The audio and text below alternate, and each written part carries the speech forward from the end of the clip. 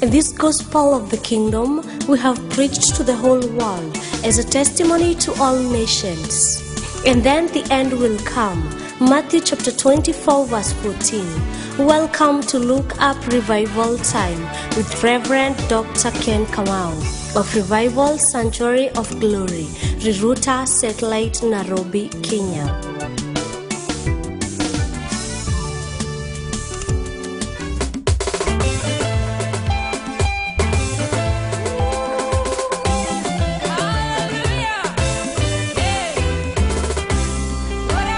Precious greeting in the holy name of Jesus. What a wonderful, wonderful time again to meet through this telecast. It's Lebek Dr. Ken from Revival Sanctuary of Glory, Nairobi, Kenya in Africa. I'm here to present to you the word of God, the grace, the grace, the grace of God. We are born again through the grace. Do you know that God loves you? You are the way you are because of the grace of God. I want to encourage you, stay tuned in the same channel as we go to listen to the word of God about grace. And the Lord God is going to bless you, is going to minister into your life. There's sufficient grace from the Lord. God bless you. We want to share something I call grace of God, the grace of God. Thank God because we are saved by the grace of God. Hallelujah. Psalms 45 and verse number 2, Bible says, you are the most excellent of men, and your lips have been anointed with the grace. God is the most excellent of men. Hallelujah. You see, the Lord Jesus, our Lord and Savior, David could prophesy. He could talk about the Messiah, about Jesus, who was in so many years to come. And he said, you are the most excellent of men, and your lips have been anointed with the grace. Hallelujah. You see, whatever God speak, he speak with the grace. Somebody say grace.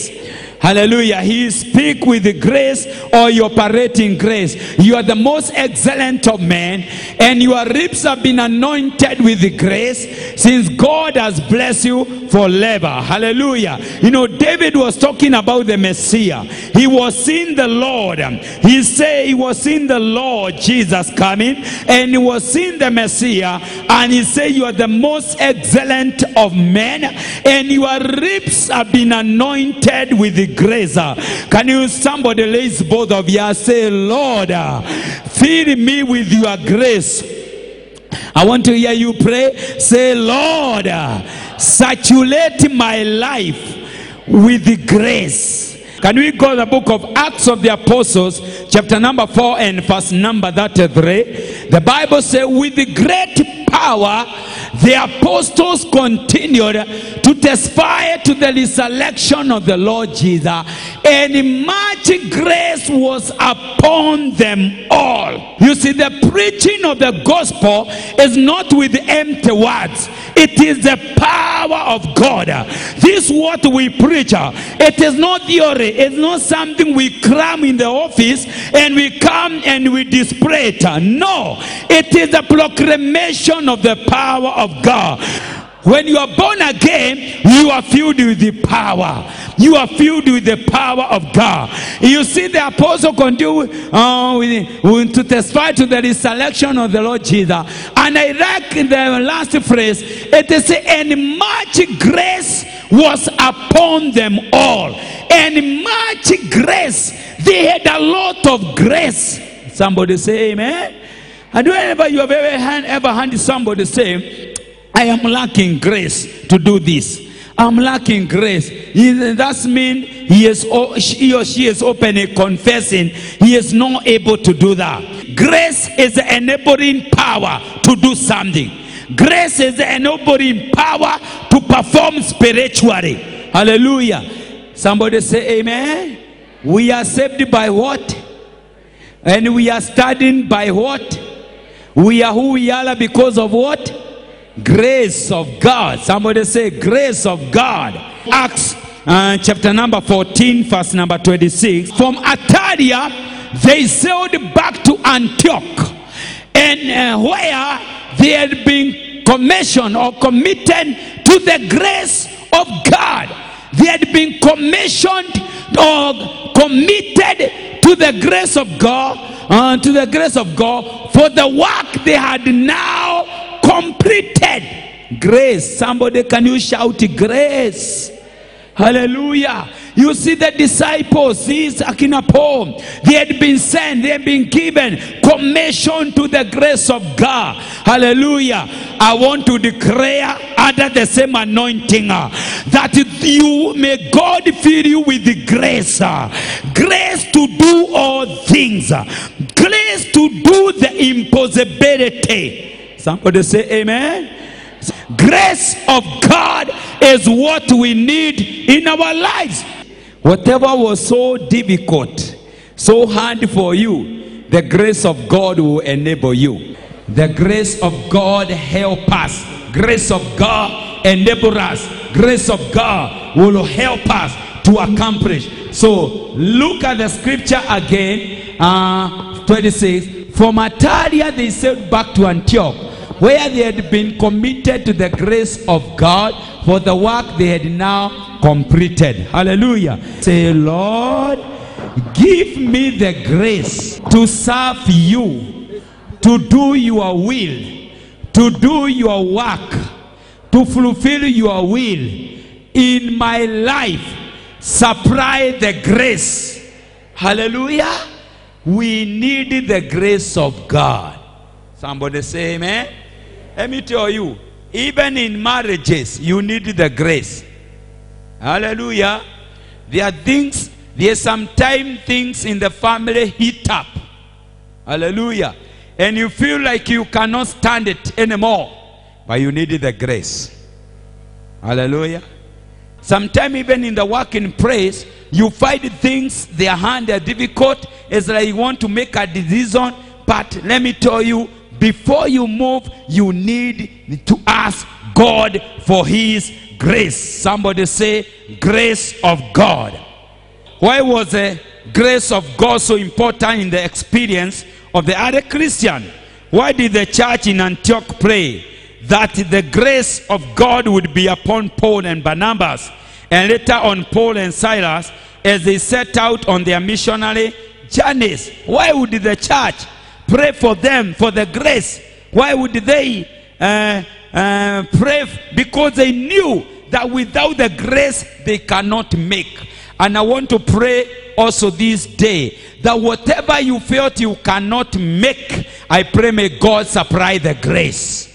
May God supply the grace. What you feel is so hard, difficult. Do you know even to forgive you need the grace?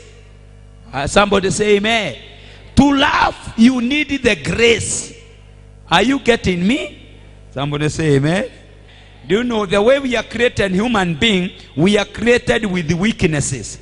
Even to stay and to cope with the people, you need grace. Nobody is righteous. Somebody say amen. Can you let's do like this? Say, I need the grace. We need the grace of God in our lives. We need the grace of God in our lives. Hallelujah. The meaning of grace. Can you write somewhere? The meaning of grace. The most common understanding of the word grace is, number one, God's unmerited favor. Grace means God unmerited favor. God's unmerited favor. You can write that. It is God's unmerited favor. In other words, even though we were sinners, deserving of judgment, God looked upon us in love and forgave us. Somebody say amen. We were to be judged. We were to die. Actually, the scripture says it is written for man to die once. For all of us have sinned and fallen short of the glory of God. But the grace, somebody raise your hand, say the grace. Do you know we were not good before God? even if you are born again, even if you are holy, even if you are preacher, it is not by yourself, it is through the grace of God. And I pray this wonderful day, he who has no grace, may God supply grace. May God give you grace to forgive. We were forgiven because of grace. Somebody say grace. Hallelujah. Hallelujah. Hallelujah. Grace also means, write it down. Grace also means God's enabling power. God's enabling power. God's enabling power. The power that enables you to do the impossible. The grace that enables you to do what you are not able. The grace that God give you to do something that is difficult and that was difficult to you. I remember once, some years ago, I passed somewhere, and I think a certain lady were just developed bitterness with me, and I found them talking by the road with another lady. I was passing. Actually, I was not. My mind was not there. And when he just saw me, he just prepared to spit on me. She didn't like me, and she wanted to spit on me. Hallelujah. I don't know what I did. The grace, I just felt the grace of God come upon me. I just turned and went to her, and I gave my hand to shake her. She just spoke in negative words and went away. You know, when you have the grace, you can do the impossibility. Even those who hate you, you can greet them. Those who you doesn't cope well with in your family, you can greet them. Let me ask you, if somebody in the family hates you, and you also hate him or her, who is better? Hallelujah. You are equally the same. But if he or she hates you, and you love that person, you have overcome evil by good. Go together with me, 2 Thessalonians 2, 16 to 17. May our Lord Jesus Christ himself and God our Father, who loved us, and by his, hallelujah, somebody say amen. I'm giving you beautiful scriptures. Hallelujah. May our Lord Jesus Christ himself, somebody say himself, and God our Father, who loved us, and by his grace gave us eternal encouragement and good hope. God give you grace. I say again, church, may God give you grace. May the Lord Jesus give you grace. May the grace of our Father be upon you. Somebody say amen. Go to Ephesians 1 verse number 4 to 6. For he chose us in him. Who chose you? Who chose you? For he chose us in him before the creation of the world to be holy and blameless in his sight.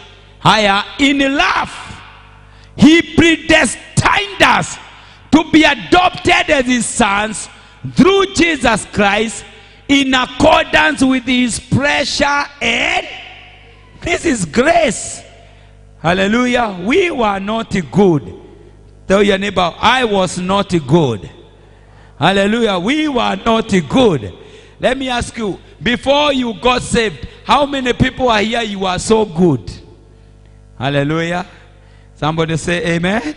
You are not good. Look at your neighbor. Shake the hand of your neighbor. To your neighbor, especially you. You are not good. It is the grace of God that changed you. Somebody say amen. Here I have people, if you look at the record, it is the grace of God. Somebody say amen. The grace has changed your life. It has made you to be what you are or who you are. The grace of God. Hallelujah. The grace of God. In salvation, not only is God's unmerited favor expressed, in that we receive forgiveness and restored relationship with him, even though we don't deserve it. but so also is God's enabling power. For it is only by his power that we can be transformed. That's why I say the preaching of the gospel is about the power of God. 2 Corinthians 5:17, the Bible says, therefore, if anyone is in, he is anew, the old has, and the new has. You are not the old you. The old you is no longer there. You are a new person, new creature. Somebody say amen. Hallelujah. If it were not because of the grace of God, some of you, if you never met the grace of God, you would be in the book of the forgotten people.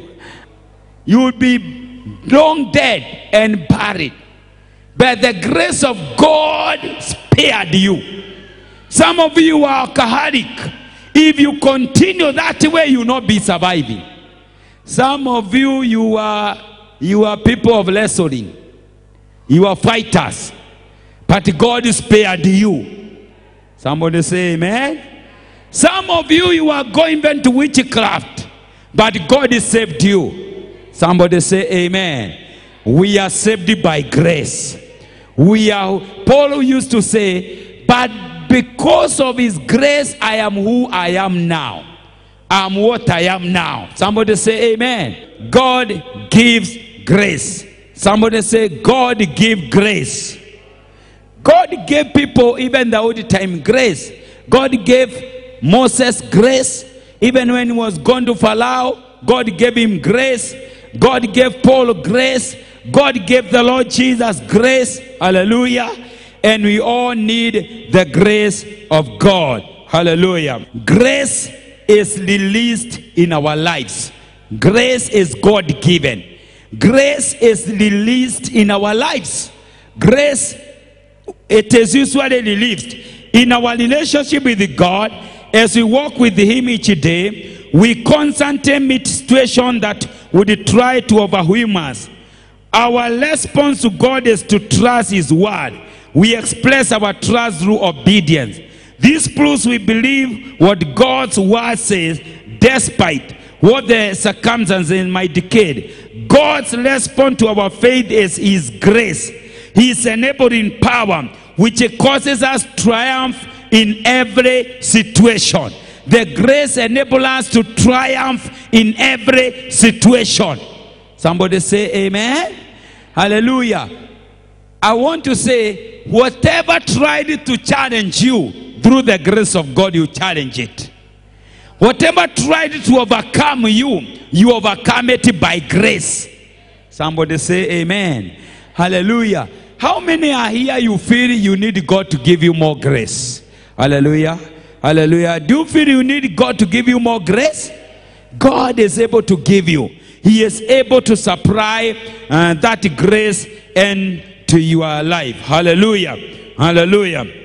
Through the grace of God, there are two important promises that God gave us. We have bold access to the throne of grace. Number one, we have bold access to the throne of grace. Imagine, we have bold access. We have an access to the grace of God. We are one of the important promises that God gave us is that we have bold access to the throne of grace. Can we go to the book of Hebrews 4 and verse number 16? The Bible says, let us then approach the throne of grace with confidence, so that we may receive mercy and find grace to help us in our time of need. Look at this. This is good for intercessors and prayer warrior. Let us then approach the throne of grace. Can somebody say the throne of grace? Hallelujah. What is the throne of grace with your language? With your mother tongue? Hallelujah. With your mother tongue? The throne of grace. Let's approach the throne of grace. Hallelujah. Let us then approach the throne of grace with confidence. Somebody say with confidence. So that we may receive mercy and grace. Are you getting me? Somebody raise one and say hallelujah. Somebody say amen. The Bible says, let us approach. Let us then approach the throne of grace with confidence, so that we may receive mercy and find grace. If you are lacking grace, you can find it. God can give. God supply the grace. Somebody say amen. God supplies the grace. He supplies the grace. Hallelujah. God give you the grace. Whatever is so difficult, whatever is so hard for you, God is able to supply the grace into your life. Point number 2, God is able. God is able. God is able through his grace. Open 2 Corinthians 9:8. And God is able to make all grace abound to you. Hallelujah. God is able to supply grace wherever you need it. Say amen. God is able to supply the grace wherever you need it. Somebody say amen. And God is able to make all grace abound to you, so that in all things at all times, having all that you need, you will abound in every good work. In every good work. Grace will enable you to do the impossible. Grace will be enough for you. It will help you to do what you are not able to do. And I want to encourage you, after this service, whatever you are not able to do, God is supplying the grace and will enable you to do it. Somebody say amen. You know, it is good to have the grace. You see, in this, yesterday I had a lady who visited me in the office. And this lady, she used to be in our church, and then she left. And she did not live in a good way. And because she did not live in a good way, you know, for many of us, when somebody has left you not in a good way, you go quick and delete the number. Hallelujah. Me, I didn't delete the number. And now, after I think 6-7 years, she came back and she called me. No, she called me. And when she called me, I called her by her name. And she asked me, do you have my number? I told her, yes, I have it. Why not? She told me, I thought after what I did, and because he embittered me, you deleted my number. I told her, I don't do that. Hallelujah. Me, even if you do me bad, I will not delete your number. It will remain there. Because I know it is only the devil who is operating at that time. That season will pass. The enemy will pass. Hallelujah. And when the devil goes out, the person will remain. Are you getting me? Don't be hasty to delete numbers. Even my wife yesterday, she took my phone and she saw a certain number of a certain member, long time ago. Yes, even this one is here. Praise the Lord. Hallelujah. Somebody say amen. Even some went to be the Lord. He asked me, even this, and he went to be the Lord is here. I have not managed to delete even those to be with the Lord. They are still there. Hallelujah. He asked me, even this also is here. I went to be with the Lord. And I think I will remove from the archive those who went to be the Lord. Grace will enable you to do what the body cannot. What the flesh cannot. Are you getting me? What the body is weak. What the body is limited. Somebody say amen. What is limited? I don't know whether you have ever seen in families, you see a husband and a wife, they have quarreled. They have really quarreled. And you think the way you have seen them quarrel, and maybe one of them has left, you don't think they will come back again. They will be together again. But after some time, you see them swagging the hand. Honey, there's grace even of marriage. Somebody say amen. Please light these scriptures as we go to finish. Hallelujah. John 1:17. For the law was given through Moses. For the law was given through Moses. But what came through Jesus Christ? Grace and truth. Hallelujah. For the law was given through Moses, grace and truth came through Jesus Christ. Do you know in the Old Testament, the grace was not much in the Old Testament? My sister Ruth, hallelujah. In the Old Testament, grace was not much. And that's why you see when the Israel could mess up, God the Father could tell Moses, get out of the way. Get out of the way. I'll clear all of them and I'll create other people. Hallelujah. By the grace of Jesus, you know Jesus, another word of Jesus is grace. He is the grace of God. The grace will enter then to Moses and will pray to say, Lord God. And then people would say you are defeated to make people reach Canaan. Hallelujah. Glory, glory, glory, glory. In the name of the Lord. I do believe that the Lord has spoken to you about grace. Grace. Grace that has set us free. Grace that has saved us. The grace of our Lord Jesus Christ. We thank God because of loving us. We thank God for choosing us and even for showering His grace upon our life. As the Bible says, we are saved by grace through Christ Jesus. Thank you so much for watching. Thank you for staying tuned. May God bless you. Stay tuned, same channel, same time, next time for this next series of these telecasts, and the Lord God is going to bless you. Before I release you, I want to pray together with you. Father, in the mighty name of Jesus, I am praying for my dear listener. I speak the blessing of God and the goodness of God. Thank you for speaking unto us about the grace. May that grace be at work in our life. I thank you for your love. I thank you for your power. Thank you for who you are. We give you glory and we give you praise. In Jesus' name we pray and we believe together. Amen, amen, amen. It's Reverend Dr. K from Revival Sanctuary of Glory, Nilota Satellite in Nairobi, Kenya. God bless you.